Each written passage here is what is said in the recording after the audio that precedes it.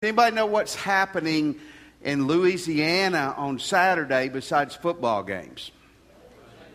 Elections, the elections. We have citywide elections, we have state elections, parish elections, and people have put a lot of time and energy, money into these elections, and so it's a big deal. It's an important deal. We all understand, at least I think most of us in here understand, when we talk about an election from a political sense. Well, this evening we're going to talk about an election from a spiritual sense. If you've been with us the last 2 Wednesdays, I'll give you a quick review. If you haven't, I'll try to very quickly tell you where we have been. But we have been looking at the doctrine of salvation. And after the understanding of who God is, the doctrine of salvation, how we know God, there's nothing more important than that, because you have to know God to be right with God. So this is extremely important stuff. And we've been looking at a theological system that was created in the 1500s by preacher, theologian, and lawyer named John Calvin. He developed a system, and it became called Calvinism, and an understanding of how people are saved. And it was not prominent for many years, but in the last years, probably the last 2 decades, in Southern Baptist life, it's become prominent, and it's become prominent in American evangelical circles. So understanding this stuff is very important. Again, my job is not at all to kick people who have this belief, because I have good friends who believe this way. And it's not to present anything but the proper understanding of it, the way I understand it, either. So we're going to look at election tonight. But before we do, remember Calvinism, a system of theology that most Southern Baptists do not hold, by the way, but is being taught in some of our Southern Baptist seminaries, is built on the system TULIP. We showed you this last week. T stands for total depravity. We looked at that last week. Unconditional election is U. L is limited atonement. Who did Jesus die for? We're going to see that in 2 weeks. Really important. I is irresistible grace. If God calls you to be saved, you're going to be saved. It's just going to happen. And P is perseverance of the saints. Tonight we're looking at the U, the unconditional election. And really and truly, this is the biggie. In fact, this is where the system rises or falls on this. In fact, when this system was created in the late 1500s, 1600s, when it was being formed, they didn't spell it tulip. They spelled it, put it up, Brian, a little different, Yuletip, which doesn't sound as good, does it? Tulip is easier to grasp, but they did it this way is because the U is the main thing. The U is the first thing. So we're going to look tonight, and I want to tell you, here's my big overarching first point, is one's understanding of election determines one's view of salvation. Election and predestination are almost twin sisters, and by definition, so I may use those interchangeably. What you believe, you go, well, I don't even know what this is. How are you telling me this is going to determine my view of salvation? You do know what it is. You may just not be able to articulate it. And I'm going to help you be able to articulate it, hopefully, before 9 o'clock this evening. Amen? I mean, I don't have anything to do. I'm a preacher. We can stay as late as we need to. Romans 8:30. I'm going to use several passages. We're going to be in Romans 8 and Ephesians 1 primarily, but I always encourage you to take notes. In Romans 8:30 it says, "And those he predestined, he also called. Those he called, he justified. Those he justified, he also glorified." How many of you would agree that verse is above our pay grade?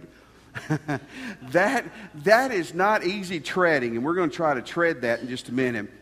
Predestination. What does it mean? It means to determine beforehand.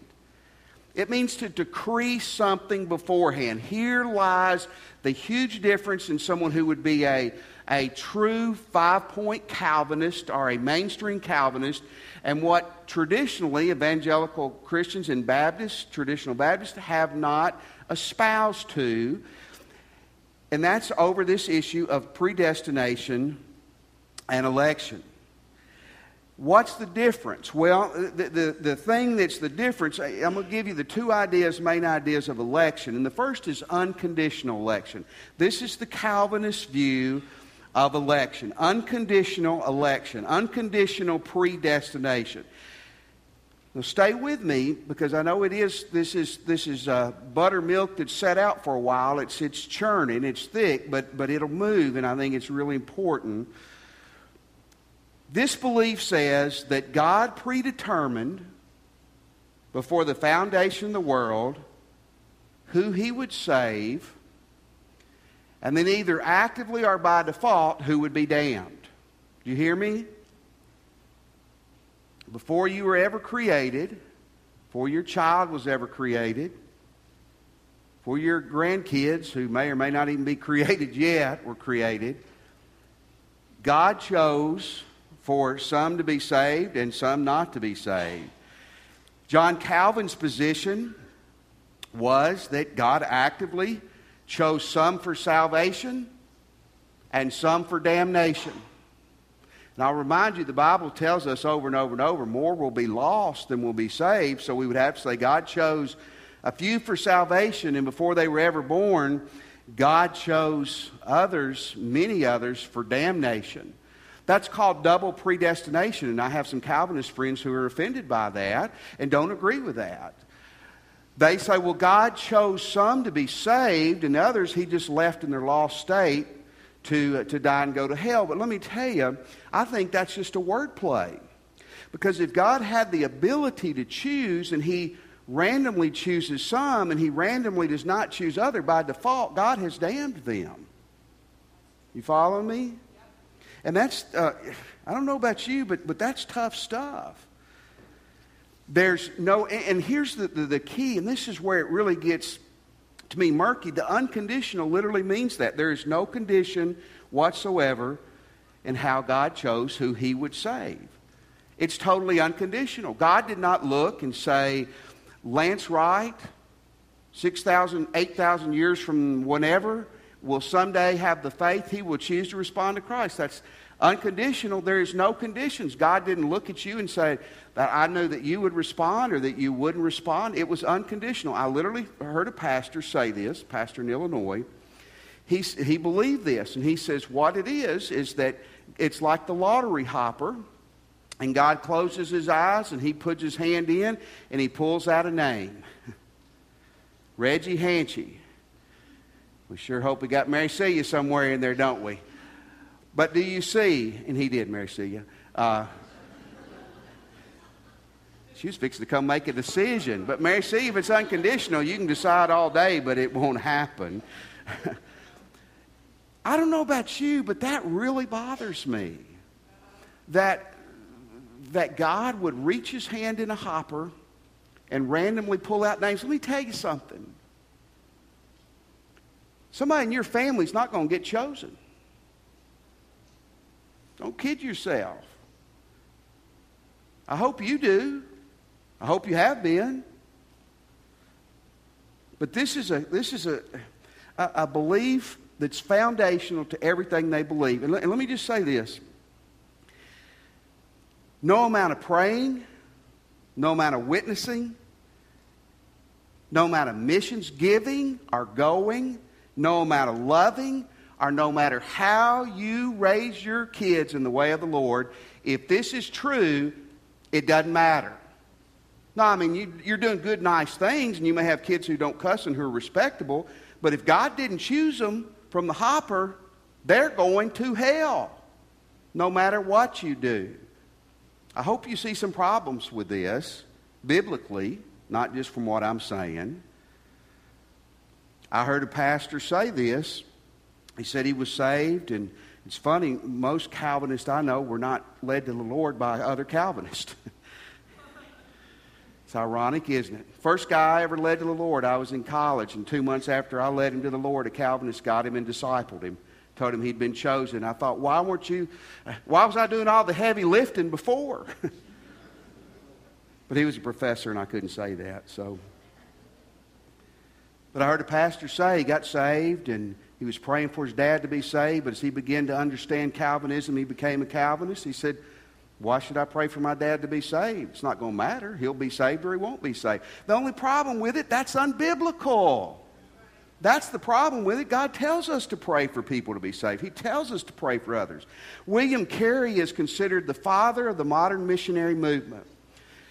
When William Carey felt God leading him in England to go be a missionary, everybody around him was Calvinist in England at that time. And he goes to a meeting. He's a young minister. All these old ministers are there. And he says, I feel God's leading me to go to India to reach people for Jesus. And one older Calvinist preacher says, young man, if God decides to save the heathen, he will do it without you or without me. That sounds noble, doesn't it? Just doesn't sound biblical to me. I'm going to say this. Listen, friend, if it's true, you better pray you were chosen. Amen? That ain't going to do any good, but you ought to do it anyway. Lorraine Botner was a Bible teacher. He's been dead many years now in the Reformed Church. And he was what we'd say is a hyper-Calvinist. He believed in the double predestination. Listen to what he said about people who are chosen before they're ever born to live a life where there's never any hope of their salvation, that will die and spend eternity in hell. Here's what he said, literally what he said. He said, hell will furnish God an eternal exhibition where he can show the angels and the saints of his hatred of sin. Wow. I thought the cross did that. I mean, does God really need to choose people to go to hell so he can prove that he hates sin? Wow. God really said that, too. He's dead, like I said. I hope he was chosen. How you view humanity is important here. It really is. I mean, it's man made in the image of God. This was not a preacher. This was a man who was a psychologist. Sorry, Brandon. But he was a hyper-Calvinist, and this professor that I read a lot of his material talked about an encounter with this guy, and the guy said, well, what about the people, how do you deal with people who were chosen by God before they were ever born to burn in hell? He said, I don't believe they're people. They're just robots. They're just, how many of you have met a flesh, heart-beating, breathing robot? You never have. Every person you meet is in the image of God. Image of God. I guess the only way you can get around that is to buy into that. Where does some of this come from? Some of it comes from misunderstanding of Romans chapter 9. Romans chapter 9, next summer, we're going to go verse by verse through that. It's the most difficult passage in the Bible. And a lot of times the Calvinists will camp out in Romans 9 and they miss Romans 10. You can't do that. You can't hang out in one chapter or one verse. You got to take the whole book together. Romans 9, by the way, is talking more about Israel, and it's talking about national election, not individual election. And when it talks about God hated Esau but loved Jacob, that word hated is the same Greek word where God says to hate your brothers and sisters and love him. It means to love less than. God said that thousands of years after they were born and died. He was talking about the people, Esau's people, Edom, and Jacob's people, Israel, and the way they had behaved. When it talks about God choosing one for a noble purpose and one for an ignoble, he's not talking about salvation there. I think it's a misunderstanding primarily of Romans chapter 9. Funny thing, scary thing, we have 6 Southern Baptist seminaries. Those are preacher schools, by the way. We always call them the cemetery because it is similar to that. But 1 or 2 of them have been really taken over by Calvinists. And slowly but surely it kind of happened without people knowing. And I know one of those schools, I heard the academic dean said before they interview any professors, they ask them to agree to at least 3 points of these Calvinism. But I guarantee you one they have to agree on is this. And if you agree on this, everything else is just toast. I mean, if this one's right, everything else, it doesn't matter what you believe about everything else, if God randomly chooses people or not. And I want to say it again. If this is true, all the prayers for lost people, all the loving people, all the what Paul said in 1 Corinthians 9 about becoming all things to all people to win some, all the money we spend on missions, we could be spending it here on ice cream parties after church. Because, listen, you can do nice things, but none of that's going to matter one hill of beans for eternity if this is true. You following me? That's the absolute truth. Ezekiel 18:32. Write these down if you have paper. Listen what God says. I take no pleasure in the death of anyone, declares the sovereign Lord. Repent and live. What? God didn't make people to be kindling for eternity. I take no pleasure in the death of anyone. In Matthew 25:41, it says, Then I will say to those on the left, depart from me, you who are cursed. These are people who have rejected Christ, into the eternal fire prepared for the devil and his angels. Hell was not originally created for humanity. Isn't that good news? It's created for the devil and his angels. And in 1 Timothy 2:3 and 4, great verses. This is good and pleases. You talked about praying for all people. Pleases God our Savior, who wants all men to be saved and to come to a knowledge of the truth. Isn't that good? You see, I don't think this is right. I think it's a misunderstanding of election. Let me give you the other option, and that's conditional election. And I'm not saying there's only two, but these are the primary thoughts. Yes, election and predestination are biblical terms, and you better try to understand some of this complicated stuff. But I want to give you two principles that I think that bring this together, hopefully in a cohesive way to understand how God's working with salvation. Number one, God knew who was going to respond to him, and he chose them. This is different, isn't it? God knew who was going to be saved, so he chose them. Romans 8:28, we love the first part of this verse, and we know that in all things God works for the good of those who love him, who have been called according to his purpose. We like you follow Christ, you live for him, he brings everything together for your good. Called, it means invited, his purpose, his plan. Romans 8:29, it gets a little confusing. For those God foreknew, he also predestined to be conformed to the likeness of his Son, that he may be the firstborn among many brothers. Let's look at these words. For those who God foreknew, that God knew ahead of time, that God knew before, his foreknowledge. Those he predestined. Did you get that? There's an order there that's very important. Now, we don't have time to go into all this like I wish we could. But God does know everything. He's omniscient. God knows everything. And I believe what this one little verse right here is showing us is that, yes, God has known who is going to reject him or receive him. And it's those people that he has determined. But look what it says here, determined not just for salvation, but be conformed to his likeness, to be like Jesus. Verse 30, and those he predestined, he also called. Those he called, he justified. Those he justified, he also glorified.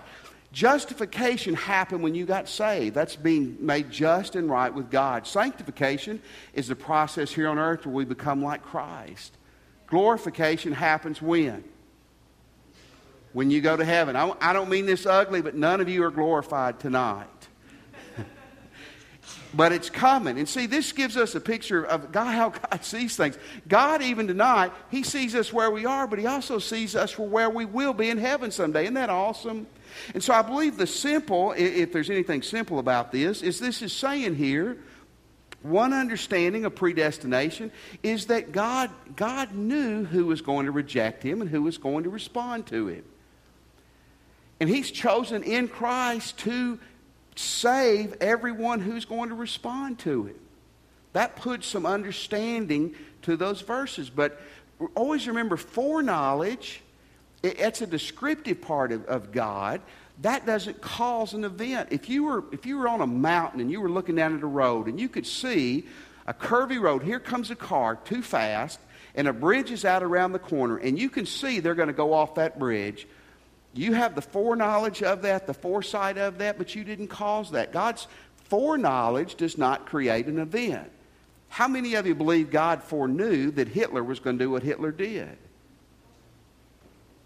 How many of you believe God's foreknowledge caused that? Thank goodness, nobody does.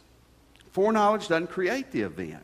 So God knows, but let me give you, I think, even a better. God has chosen us in Christ, and anyone can come to Christ.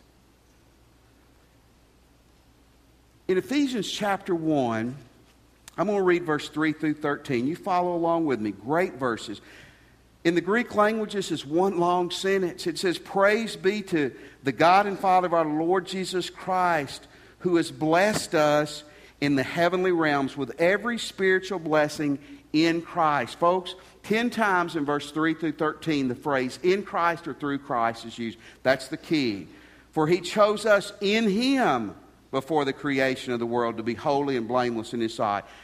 Didn't say he chose us randomly. He chose us in Christ. Verse 5, "He predestined us to be adopted as his sons through Jesus Christ in according with his pleasure and will, to the praise of his glorious grace, which he has freely given us in the one he loves.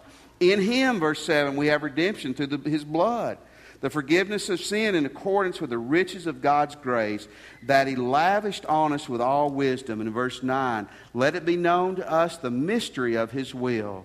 Mystery of his will was the coming of Jesus. "His good pleasure which he purposed in Christ." In Christ.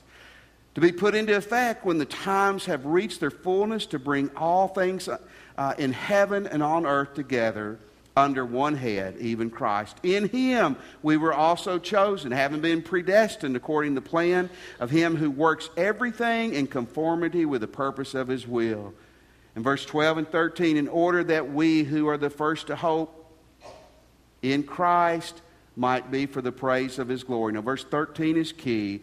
"And you also were included in Christ when you heard the word of truth, the gospel of salvation." Read this last part with me. "Having believed, you were marked."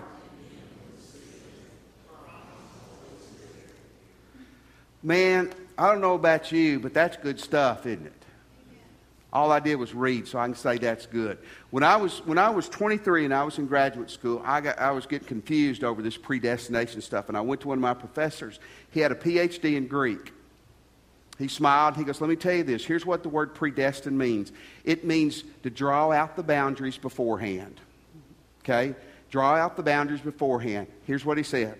He said, God created everything. God knew what was going to happen. We were going to sin and fall, and Jesus needed to come. And before the world was created, he drew out the boundaries of salvation, and that's in Jesus Christ.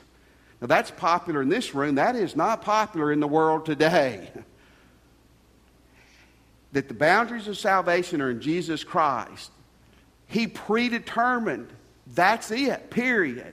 He predetermined the people who are going to be saved are the people that are in Christ. And in verse 13, he told them, when you believed, you came in Christ. Isn't that good? Yes. That's great. Because, see, that gives us hope. I think it's biblical.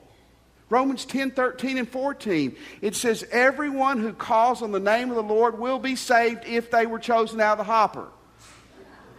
That's not what it says. Verse 14. How can they call on one they have not believed in? How can they believe in one whom they have not heard? And how can they hear without someone preaching to them? See, your witnessing does matter. Your prayers matter. Our missions, money, and efforts do matter. You raising your kids and pouring Jesus all over them, it does matter. Man, I believe in predestination. I just believe that God predetermined salvation's in Jesus, and that anyone who would come to Jesus, he is predetermined. He's going to save us and justify us, and someday we're going to all be sitting in heaven glorified together. Do you see now that this is pretty important stuff? Theology affects your behavior. What you believe affects what you do. By all means, I believe the elections Saturday are important.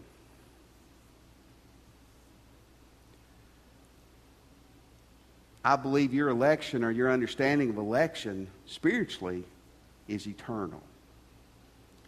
So here's what I want to throw at you. If you're not a Christian this evening, or you're unsure, here's the hope we have, that if you will come even tonight and call on the name of the Lord, He'll save you. Come and do that in a moment. Maybe you're here tonight and you'd like to join our church family. We would love for you to do that. And one way you can do it when we stand is just slip out, come down here. We'll help you with that. We'd love for you to join our church. We're a church that's going to lift up Jesus and try to point people to Him. And we're going to try to love on you. You come and join us if God's leading you to. Christian, maybe tonight I hope God stirred something in your heart. And that you'll keep your nose to your Bible. And that knowing that it matters, you'll take Jesus to every place that your feet go. Let's stand as God